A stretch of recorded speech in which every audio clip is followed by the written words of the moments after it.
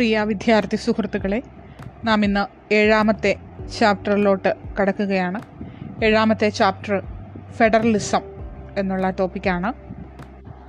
The first chapter we discussed that India adopted a quasi-federal form of government from the Constitution of Canada. And in this chapter we are going to deal with what is federalism, then federal provisions in the Indian Constitution, the issue in the center-state relation, special provisions for certain states. These topics are discussed in this 7th chapter. First of all, we have to look about what is federalism. Then what is federalism?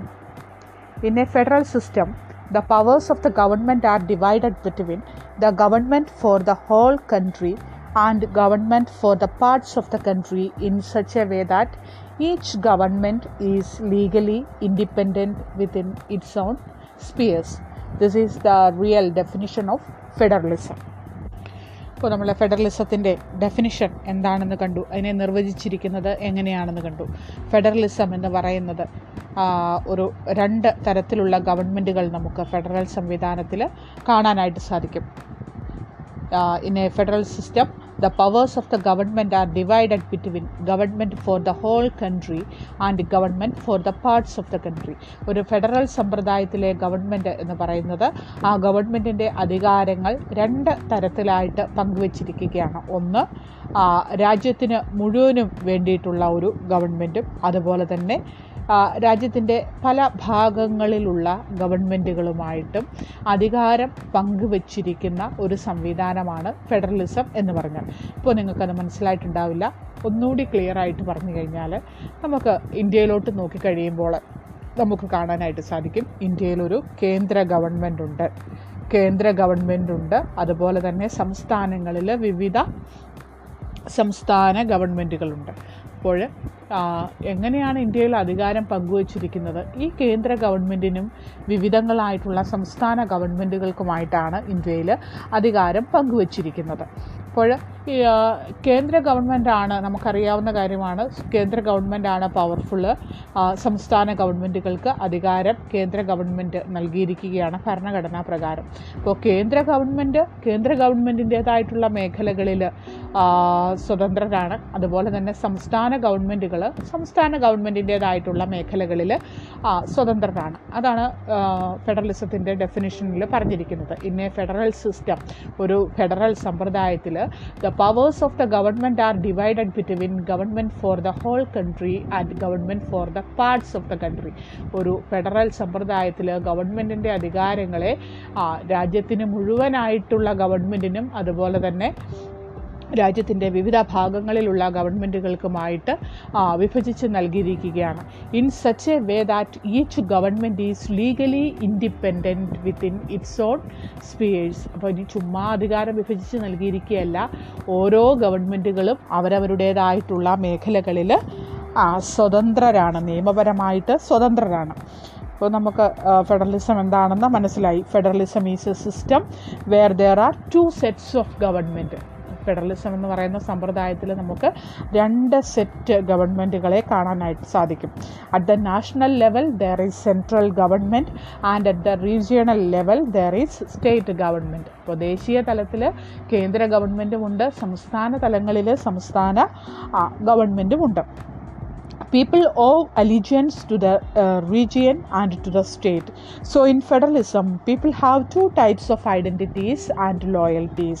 Another important point, in federalism, people have 2 sets of identities and loyalties. Federal സമ്പ്രദായത്തിൽ federal രാജ്യത്തിലെ പൗരന്മാർക്ക് 2 തരത്തിലുള്ള വ്യക്തിത്വങ്ങളുണ്ട്, അതുപോലെ തന്നെ 2 തരത്തിലുള്ള loyalty, വിധേയത്വവുമുണ്ട്. എന്താണ് അങ്ങനെ 2 types of identities and loyalties എന്ന് പറഞ്ഞാൽ, നമ്മൾ ഇപ്പോൾ നമ്മുടെ കാര്യം നോക്കിക്കഴിഞ്ഞാൽ നമ്മൾ ഒരേ സമയം കേരളം എന്ന് പറയുന്ന സംസ്ഥാനത്തിലെ പൗരന്മാരുമാണ്, അതിനൊപ്പം തന്നെ ഇന്ത്യ എന്ന് പറയുന്ന രാജ്യത്തിലെ പൗരന്മാരുമാണ്. അപ്പോൾ നമുക്ക് 2 സെറ്റ് ഐഡൻറ്റിറ്റി ഉണ്ട്. അതുപോലെ തന്നെ നമുക്ക് നമ്മുടെ സ്വന്തം നാടിനോട്, കേരളത്തിനോട് ഒരു വിധേയത്വമുണ്ട്. അതുപോലെ തന്നെ അതിനേക്കാൾ ഉപരി ഇന്ത്യ എന്ന് പറയുന്ന രാജ്യത്തിലെ അംഗങ്ങളാണ്, പൗരന്മാരാണ് നമ്മളെന്നുള്ള ആ ഒരു വിധേയത്വവും നമുക്കുണ്ട്. അതുപോലെ തന്നെ ഈ രണ്ട് ടൈപ്പ് ഗവൺമെൻറ്റുകൾ എന്ന് പറഞ്ഞാൽ ഇവിടെ നമ്മൾ ഫെഡറലിസത്തിൽ ഉദ്ദേശിക്കുന്നത് റീജിയണൽ പ്രാദേശിക ഗവൺമെൻറ്റുകൾ എന്ന് പറഞ്ഞാൽ ഏതാണ്? സംസ്ഥാന ഗവൺമെൻറ്റുകൾ. അതുപോലെ സെൻട്രൽ ഗവൺമെൻറ് എന്ന് പറഞ്ഞു കഴിഞ്ഞാൽ ഏതാണ്? കേന്ദ്ര ഗവൺമെൻറ്. അപ്പോൾ ആ രണ്ട് ടൈപ്പ് ഗവൺമെൻറ്റുകളുടെയും അധികാരങ്ങൾ അല്ലെങ്കിൽ ആ ഗവൺമെൻറ്റുകളെക്കുറിച്ച് ഭരണഘടനയിൽ വളരെ കൃത്യമായിട്ട് പരാമർശിച്ചിട്ടുണ്ട്. In federalism subjects of national importance are vested with central government and subject of regional importance are given to the state government. There is an independent judiciary to settle the dispute between center and state. ഇപ്പോൾ ഫെഡറലിസത്തിൽ പിന്നെയും നമുക്ക് കാണാനായിട്ട് സാധിക്കും, ദേശീയ പ്രാധാന്യമുള്ള വിഷയങ്ങളെല്ലാം കൈകാര്യം ചെയ്യുന്നത് കേന്ദ്ര ഗവൺമെൻറ്റാണ്. അതുപോലെ തന്നെ റീജിയണൽ ഇമ്പോർട്ടൻസ്, പ്രാദേശിക പ്രാധാന്യമുള്ള വിഷയങ്ങളുടെ കൈമാറ്റം നടത്തുന്നത്, അല്ലെങ്കിൽ അതുമായിട്ട് ബന്ധപ്പെട്ട കൈമാറ്റം നമുക്ക് പറയാൻ പറ്റില്ല, അതുമായിട്ട് ബന്ധപ്പെട്ട കാര്യങ്ങളിലെല്ലാം തീരുമാനമെടുക്കുന്നത് സംസ്ഥാന ഗവൺമെൻറ്റുകളാണ്. അതുപോലെ ഫെഡറലിസത്തിൽ ഒരു സ്വതന്ത്ര ജുഡീഷ്യറിയെ കൂടി നമുക്ക് കാണാനായിട്ട് സാധിക്കും. എന്തിനു വേണ്ടിയിട്ടാണ്? To settle down the dispute between this centre and state government. ഇപ്പോൾ നിങ്ങൾക്ക് ഫെഡറലിസം എന്താണെന്ന് ഏറെക്കുറെ മനസ്സിലായിട്ടുണ്ടെന്ന് ഞാൻ കരുതുകയാണ്. ഫെഡറൽ സമ്പ്രദായം എന്ന് പറഞ്ഞാൽ എന്താണ്? ഫെഡറലിസത്തിൽ രണ്ട് തരത്തിലുള്ള ഗവൺമെൻറ്റുകളെ നമുക്ക് കാണാനായിട്ട് സാധിക്കും. There are two sets of government. At the national level there is the central government, and at the regional level there is state government, and each sets of governments are legally independent within their own spheres. ഇപ്പോൾ federal സമ്പ്രദായത്തിൽ നമുക്കൊരു കേന്ദ്ര ഗവൺമെൻറ്റിനെയും കാണാനായിട്ട് സാധിക്കും, അതുപോലെ തന്നെ സംസ്ഥാന ഗവൺമെൻറ്റുകളെയും കാണാനായിട്ട് സാധിക്കും. ഇപ്പോൾ ഈ രണ്ട് ഗവൺമെൻറ്റുകൾക്കും വേണ്ട രീതിയിൽ അധികാരം പങ്കുവച്ച് നൽകുന്ന ഒരു ഭരണ സമ്പ്രദായമാണ് ഫെഡറലിസം എന്ന് പറയുന്നത്. ദേശീയ പ്രാധാന്യമുള്ള വിഷയങ്ങൾ കൈകാര്യം ചെയ്യുന്നത് കേന്ദ്ര ഗവൺമെൻറ്റും, അതുപോലെ തന്നെ റീജിയണൽ ഇമ്പോർട്ടൻസ്, പ്രാദേശിക പ്രാധാന്യമുള്ള കാര്യങ്ങളെ കൈകാര്യം ചെയ്യുന്നത് സംസ്ഥാന ഗവൺമെൻറ്റുകളുമായിരിക്കും. അപ്പോൾ ഇത്രയുമാണ് ഫെഡറലിസം എന്താണ് ഫെഡറലിസം എന്നതിൽ നമുക്ക് മനസ്സിലാക്കേണ്ട കാര്യങ്ങൾ. ഇനി നമുക്ക് കാണാനായിട്ടുള്ളത് ഫീച്ചേഴ്സ് ഓഫ് ഇന്ത്യൻ ഫെഡറേഷൻ അല്ലെങ്കിൽ features of Indian federalism. Indian ഫെഡറലിസത്തിൻ്റെ പ്രത്യേകതകൾ എന്തൊക്കെയാണ് എന്നുള്ളതാണ്. ഇന്ത്യൻ ഫെഡറലിസത്തിന് 4 സവിശേഷതകളാണ് ഉള്ളത്. Dual government, division of powers, supremacy of the constitution, independent judiciary. ഈ 4 സവിശേഷതകളാണ് ഇന്ത്യൻ ഫെഡറലിസത്തിന് ഉള്ളത്. Dual government. അപ്പോൾ നമുക്ക് ആദ്യത്തെ പോയിന്റ് നോക്കാം. ഡ്യുവൽ ഗവൺമെൻറ് എന്താണ്? ഡ്യുവൽ ഗവൺമെൻറ് എന്ന് പറയുന്നത് നമ്മൾ കണ്ട കാര്യമാണ്. There are 2 sets of government in the federation created by the Indian constitution. One government is for the entire state and it is called union government or central government. The second is the state government, which is for each unit or region. Both these governments have constitutional status and well-defined sphere of activities. ഇപ്പോൾ dual government അല്ലെങ്കിൽ ദ്വിഭരണ സമ്പ്രദായം എന്ന് പറഞ്ഞാൽ, അല്ലെങ്കിൽ 2 ഗവൺമെൻറ്റുകൾ എന്ന് പറഞ്ഞാൽ എന്താണെന്ന് നമുക്ക് മനസ്സിലായി. അപ്പോൾ ഡ്യുവൽ ഗവൺമെൻറ് അല്ലെങ്കിൽ ദ്വിഭരണ സമ്പ്രദായം എന്ന് പറഞ്ഞാൽ എന്താണെന്ന് നമുക്ക് മനസ്സിലായി. ഇപ്പോൾ ഇന്ത്യൻ ഫെഡറലിസത്തിൽ 2 സെറ്റ് ഗവൺമെൻറ്റുകളുണ്ട്. അതിൽ one government is for the entire state and it is called union government or central government. ഫെഡറലിസത്തിൽ 2 സെറ്റ് ഗവൺമെൻറ്റുകളുണ്ട്. അതിൽ ആദ്യത്തെ ഗവൺമെൻറ്റിനെ നമ്മൾ പറയുന്നത് രാജ്യത്തിന് മുഴുവൻ വേണ്ടിയിട്ടുള്ള ഗവൺമെൻറ്റാണ്. അതിനെ നമ്മൾ യൂണിയൻ ഗവൺമെൻറ് എന്ന് അല്ലെങ്കിൽ സെൻട്രൽ ഗവൺമെൻറ് എന്ന് നമ്മൾ പറയും. The second is the state government which is for each unit or region. രണ്ടാമത്തെ സെറ്റ് ഗവൺമെൻറ് എന്ന് പറഞ്ഞാൽ സംസ്ഥാന ഗവൺമെൻറ്റുകളാണ്. ഓരോ സംസ്ഥാനത്തും സംസ്ഥാന ഗവൺമെൻറ്റുകളുണ്ട്. Both these governments have constitutional status and well defined sphere of activities. അപ്പോൾ ഈ 2 തരത്തിലുള്ള ഗവൺമെൻറ്റുകൾക്കും ഭരണഘടനാപരമായിട്ടുള്ള പദവിയുമുണ്ട്, അതുപോലെ തന്നെ അവരവരുടേതായിട്ടുള്ള പ്രവർത്തന മേഖലകളുമുണ്ട്. Then second feature of Indian federalism is division of power, അധികാര വിഭജനം. ഇപ്പോൾ ഇന്ത്യയിൽ ഈ കേന്ദ്ര ഗവൺമെൻറ്റിനും സംസ്ഥാന ഗവൺമെൻറ്റുകൾക്കുമായിട്ട് അധികാരം വിഭജിച്ച് നൽകിയിരിക്കുകയാണ്. അതിനാണ് ഡിവിഷൻ ഓഫ് പവേഴ്സ് എന്ന് പറയുന്നത്. In a federal system there should be clear division of powers between central and state government. Indian constitution clearly divides these powers. The Constitution demarcates these powers through union list, state list and concurrent list. അപ്പോൾ നമുക്കറിയാം കേന്ദ്ര ഗവൺമെൻറ്റും സംസ്ഥാന ഗവൺമെൻറ്റുകളും തമ്മിൽ അധികാരം പങ്കുവച്ചിട്ടുണ്ട്. ഈ അധികാരം പങ്കുവച്ചിരിക്കുന്നത് അതിന് പറയുന്ന പേരാണ് ഡിവിഷൻ ഓഫ് പവേഴ്സ് അല്ലെങ്കിൽ അധികാര വിഭജനം എന്ന് പറയുന്നത്. അപ്പോൾ ഒരു ഫെഡറൽ സമ്പ്രദായത്തിൽ കേന്ദ്രവും സംസ്ഥാനങ്ങളും തമ്മിൽ ഉള്ള അധികാര വിഭജനം വളരെ കൃത്യമായിട്ടുള്ള രീതിയിൽ ക്ലിയർ ആയിട്ടുള്ളതായിരിക്കണം. ഇന്ത്യൻ ഭരണഘടന വളരെ കൃത്യമായിട്ട് ഈ അധികാര വിഭജനം നടത്തിയിട്ടുണ്ട്. ഇനി എങ്ങനെയാണ് അധികാര വിഭജനം നടത്തിയിരിക്കുന്നത്? 3 ലിസ്റ്റുകളുടെ രൂപത്തിലാണ്. The Constitution demarcates these powers through union list, state list and concurrent list എന്നിങ്ങനെയുള്ള 3 ലിസ്റ്റുകളുടെ രൂപത്തിലാണ് ഈ അധികാര വിഭജനം നടത്തിയിരിക്കുന്നത്. അപ്പോൾ എന്താണ് യൂണിയൻ ലിസ്റ്റ് എന്ന് പറഞ്ഞാൽ? Union list is the lengthiest of 3 list. അപ്പോൾ 3 ലിസ്റ്റുകളിലും ഏറ്റവും വലിപ്പമുള്ള ലിസ്റ്റാണ് യൂണിയൻ ലിസ്റ്റ് എന്ന് പറയുന്നത്. അപ്പോൾ ലിസ്റ്റ് എന്ന് പറയുമ്പോൾ നമ്മുടെ ഉള്ളിലോട്ട് നമ്മൾ ലിസ്റ്റ് എന്ന് പറഞ്ഞാൽ ഒരു പട്ടിക എന്നാണ് കൊണ്ടുവരേണ്ടത്. അപ്പോൾ പട്ടിക എന്ന് പറഞ്ഞാൽ എന്താണ്? കേന്ദ്ര ഗവൺമെൻറ്റിന് നൽകിയിരിക്കുന്ന ഭരണഘടന നൽകിയിരിക്കുന്ന അധികാരങ്ങൾ അല്ലെങ്കിൽ ഏതൊക്കെ കാര്യങ്ങളിൽ തീരുമാനമെടുക്കാനുള്ള അധികാരം കേന്ദ്ര ഗവൺമെൻറ്റിനാണ് എന്ന് ഭരണഘടന സൂചിപ്പിക്കുന്ന ലിസ്റ്റാണ് യൂണിയൻ ലിസ്റ്റ് എന്ന് പറയുന്നത്. അപ്പം 3 തരത്തിലുള്ള ലിസ്റ്റ് വഴിയായിട്ടാണ് അധികാര വിഭജനം നടത്തിയിരിക്കുന്നത്. There are union list, state list and concurrent list. Union list is the lengthiest of the 3 list. There are 97 subject in union list. Union ലിസ്റ്റിൽ 97 സബ്ജക്റ്റുകളാണ് ഉള്ളത്. Only the union government has the power to legislate on any of these items in the union list. അപ്പോൾ union government, കേന്ദ്ര ഗവൺമെൻറ്റിന് മാത്രമേ union ലിസ്റ്റിൽ പറഞ്ഞിരിക്കുന്ന വിഷയങ്ങളിൽ നിയമനിർമ്മാണം നടത്താനായിട്ടുള്ള അധികാരമുള്ളൂ. ഇപ്പോൾ നമ്മുടെ ടെക്സ്റ്റ് ബുക്കിൽ കോളം വൈസ് തന്നിട്ടുണ്ട്. Union list, state list, concurrent list എന്ന് പറഞ്ഞ് തിരിച്ച് തന്നിട്ടുണ്ട്. അപ്പോൾ അതിൽ ഏറ്റവും പ്രധാനപ്പെട്ട കാര്യങ്ങൾ മാത്രമേ യൂണിയൻ ലിസ്റ്റിലെ പ്രധാനപ്പെട്ട കാര്യങ്ങളാണ് അവിടെ കൊടുത്തിരിക്കുന്നത്. നമ്മൾ കണ്ടു 97 വിഷയങ്ങൾ യൂണിയൻ ലിസ്റ്റിലുണ്ടെന്ന് കണ്ടു. അപ്പോൾ നമുക്ക് 97 വിഷയങ്ങളും നമ്മുടെ ടെക്സ്റ്റ് ബുക്കിലില്ല. അതിലെ ഏറ്റവും പ്രധാനപ്പെട്ട കേന്ദ്ര ഗവൺമെൻറ് കൈകാര്യം ചെയ്യുന്ന ഏറ്റവും പ്രധാനപ്പെട്ട വിഷയങ്ങൾ അവിടെ കൊടുത്തിട്ടുണ്ട്. അപ്പോൾ കേന്ദ്ര ഗവൺമെൻറ് കൈകാര്യം ചെയ്യുന്ന വിഷയങ്ങൾ യൂണിയൻ ലിസ്റ്റിലാണുള്ളത്. ആ വിഷയങ്ങൾ, പ്രധാനപ്പെട്ട വിഷയങ്ങൾ എന്തൊക്കെയാണെന്ന് അവിടെ കൊടുത്തിട്ടുണ്ട്. Defence, foreign affairs, banking, communication, insurance, currency, income tax, then railway, banking, post and telegraph, space, port, foreign trade, currency തുടങ്ങിയ കാര്യങ്ങളെല്ലാം യൂണിയൻ ലിസ്റ്റിലാണ് ഉൾപ്പെടുത്തിയിരിക്കുന്നത്. only the central legislature has the power to legislate on these items. അപ്പോൾ ഈ പറഞ്ഞിരിക്കുന്ന കാര്യങ്ങളിലെല്ലാം നിയമനിർമ്മാണം നടത്താൻ കേന്ദ്ര ഗവൺമെൻറ്റിനാണ് അധികാരം നൽകിയിരിക്കുന്നത്. then next one, state list. There are 66 subjects in the state list. State ലിസ്റ്റിൽ 66 വിഷയങ്ങളാണുള്ളത്. The state legislature has the power to legislate on these items. സംസ്ഥാന ഗവൺമെൻറ്റുകൾക്കാണ്, അതാത് സംസ്ഥാന ഗവൺമെൻറ്റുകൾക്കാണ് സംസ്ഥാന ലിസ്റ്റിൽ പറഞ്ഞിരിക്കുന്ന കാര്യങ്ങളിൽ തീരുമാനങ്ങൾ എടുക്കാനുള്ള അധികാരം നൽകിയിരിക്കുന്നത്. Normally the state legislature can legislate on these items included in the state list. Then what all are the items included in the state list?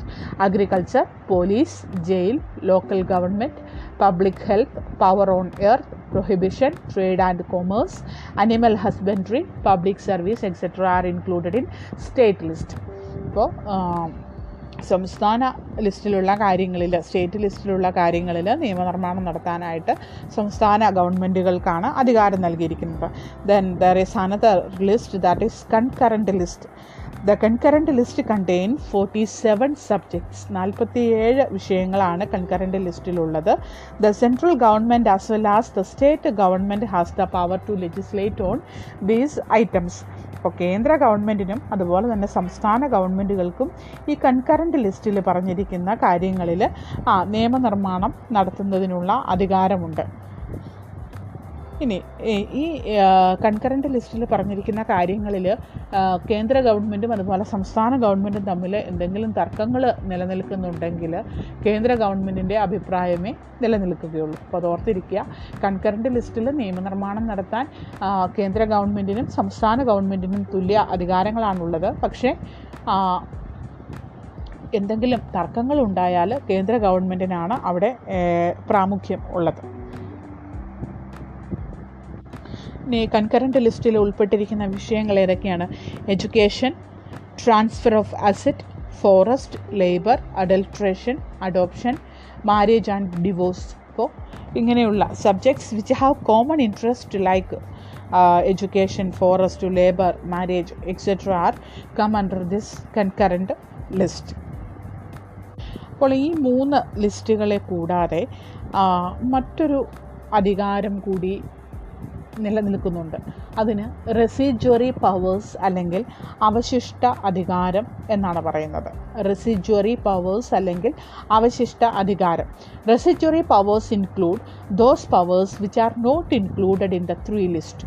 For example cyber laws. അപ്പോൾ നമ്മൾ ഈ കണ്ട 3 ലിസ്റ്റിലും ഉൾപ്പെടാത്ത ചില വിഷയങ്ങളുണ്ട്. ആ വിഷയങ്ങളാണ് റെസിജ്വറി പവേഴ്സ് അല്ലെങ്കിൽ അവശിഷ്ട അധികാരം എന്നുള്ള ആ ഒരു മേഖലയിൽ വരുന്നത്. Residuary powers include those powers which are not included in 3 list. ഇപ്പോൾ 3 ലിസ്റ്റിലും പെടാത്ത ചില അധികാരങ്ങളാണ് അല്ലെങ്കിൽ ചില അവകാശങ്ങളുണ്ട്. അതാണ് റെസിജ്വറി പവേഴ്സിൽ വരുന്നത്.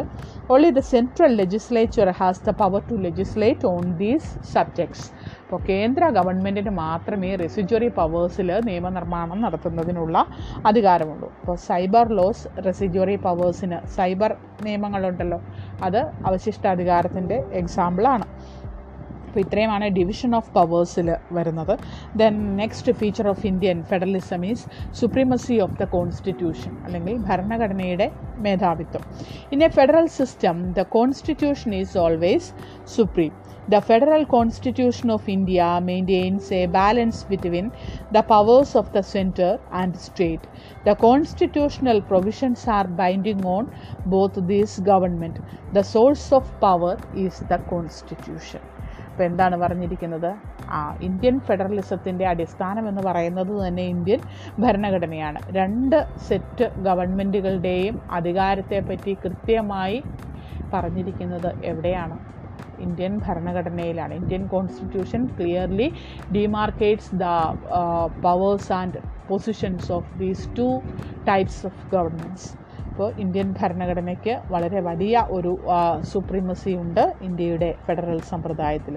Then the last feature of Indian federalism is the independent judiciary അല്ലെങ്കിൽ ഒരു സ്വതന്ത്ര ജുഡീഷ്യറി എന്ന് പറയുന്നതാണ് ഇന്ത്യൻ ഫെഡറലിസത്തിൻ്റെ 4ാമത്തെ. Independent judiciary is another federal feature of Indian constitution. If there arise conflict between the center and the state over their powers, it is the judiciary which settles them. The judiciary takes decision based on constitutional provisions. The Supreme Court is considered as the federal court. അപ്പോൾ ഈ ഒരു Indian ഫെഡറലിസത്തിൽ കോടതിയുടെ പ്രാധാന്യം എന്ന് പറയുന്നത് എന്താണ്? ഈ കോടതികളാണ് തർക്കങ്ങൾ പരിഹരിക്കുന്നത്. കേന്ദ്ര ഗവൺമെൻറ്റും വിവിധങ്ങളായിട്ടുള്ള സംസ്ഥാന ഗവൺമെൻറ്റുകളും തമ്മിലുള്ള തർക്കങ്ങൾ പരിഹരിക്കുന്നത് സുപ്രീം കോടതിയാണ്. അത് ഒരു സ്വതന്ത്രവും നിഷ്പക്ഷവുമായിട്ടുള്ള ഒരു കോടതിയായിരിക്കണം തർക്കങ്ങൾ പരിഹരിക്കേണ്ടത്. In India the supreme court is considered as the federal court. അപ്പോൾ ഇന്ത്യയിലെ ഫെഡറൽ കോർട്ട് എന്ന് പറയുന്നത് ഇന്ത്യൻ സുപ്രീം കോടതി ആണ്. അപ്പോൾ ഇത്രയും കാര്യങ്ങളാണ് ഇന്നത്തെ ക്ലാസ്സിൽ നമ്മൾ പഠിക്കാനായിട്ട് ഉദ്ദേശിച്ചത്. വളരെ കുറച്ച് കാര്യങ്ങളെ നമ്മൾ കണ്ടിട്ടുള്ളൂ. എന്താണ് ഫെഡറലിസം? ഫെഡറലിസം എന്ന് പറഞ്ഞാൽ എന്താണ്? ഫെഡറലിസം എന്ന് പറഞ്ഞാൽ എന്താണെന്ന് നമ്മൾ കണ്ടു. അതിൻ്റെ ഡെഫിനിഷൻ കണ്ടു. In a federalism we can see 2 sets of government. One is the central government and the other is the state government. People owe allegiance to the region and to the state. So in federalism people have 2 types of identities and loyalties. The details of both types of government are enumerated in the Constitution. In federalism, subjects of national importance are vested with central government and subjects of regional importance are given to the state government. And there is an independent judiciary to settle the dispute between center and the state in federalism. Then പിന്നീട് നമ്മൾ കണ്ടത് Indian ഫെഡറലിസത്തിൻ്റെ സവിശേഷതകളാണ്. 4 സവിശേഷതകളാണ് Indian ഫെഡറലിസത്തിനുള്ളത്. ഒന്ന്, dual government അല്ലെങ്കിൽ ദ്വിഭരണ സമ്പ്രദായം. 2 തരത്തിലുള്ള ഗവൺമെൻറ്റുകളുണ്ട്. ഒരു ഗവൺമെൻറ് കേന്ദ്ര തലത്തിലും മറ്റൊരു ഗവൺമെൻറ് സംസ്ഥാന തലങ്ങളിലും ആയിട്ട്. Then division of powers. കേന്ദ്രവും സംസ്ഥാനങ്ങളും തമ്മിൽ അധികാരം പങ്കുവച്ചിരിക്കുന്നു. ഇന്ത്യയിൽ 3 ലിസ്റ്റുകളുടെ രൂപത്തിലാണ് union list, state list, concurrent list. Union ലിസ്റ്റിൽ തീരുമാനങ്ങൾ എടുക്കാനുള്ള അധികാരം കേന്ദ്ര ഗവൺമെൻറ്റിനാണ്. സംസ്ഥാന ലിസ്റ്റിൽ തീരുമാനങ്ങൾ എടുക്കാനുള്ള അധികാരം സംസ്ഥാന ഗവൺമെൻറ്റുകൾക്കാണ്. കൺകറൻറ്റ് ലിസ്റ്റിൽ തീരുമാനമെടുക്കാൻ കേന്ദ്ര ഗവൺമെൻറ്റിനും സംസ്ഥാന ഗവൺമെൻറ്റുകൾക്കും തുല്യമായിട്ടുള്ള അധികാരങ്ങളുണ്ടെങ്കിലും എന്തെങ്കിലും തർക്കങ്ങൾ വരികയാണെങ്കിൽ കേന്ദ്ര ഗവൺമെൻറ്റിൻ്റെ തീരുമാനമായിരിക്കും നിലനിൽക്കുക. ഇനി ഈ 3 ലിസ്റ്റിലും പെടാത്ത ചില വിഷയങ്ങൾ കൂടിയുണ്ട്. അതിനെ റെസിജ്വറി പവേഴ്സ് അല്ലെങ്കിൽ അവശിഷ്ട അധികാരങ്ങളെന്ന് പറയുന്നു. സൈബർ ലോസ് അതിനുദാഹരണമാണ്. ഈ റെസിജ്വറി പവേഴ്സിൽ അധികാരമുള്ളത് കേന്ദ്ര ഗവൺമെൻറ്റിനാണ്. സെൻട്രൽ ഗവൺമെൻറ്റിന് മാത്രമേ ഈ റെസിജ്വറി പവേഴ്സിലുള്ള വിഷയങ്ങളിൽ നിയമനിർമ്മാണം നടത്താനായിട്ട് സാധിക്കുകയുള്ളൂ. പിന്നീട് നമ്മൾ കണ്ടത് ഭരണഘടനയുടെ മേധാവിത്വം, അതുപോലെ തന്നെ ഒരു സ്വതന്ത്ര ജുഡീഷ്യറി. ഈ 4 കാര്യങ്ങളാണ് ഇന്ത്യൻ ഫെഡറലിസത്തിൻ്റെ പ്രധാനപ്പെട്ട സവിശേഷതകൾ. അപ്പോൾ ക്ലാസ് കേൾക്കുക, ടെക്സ്റ്റ് ബുക്ക് വായിക്കുക, നോട്ട് എഴുതാനായിട്ട് ശ്രദ്ധിക്കുക. എല്ലാവർക്കും നല്ല ഒരു ദിവസം ആശംസിക്കുന്നു. നന്ദി.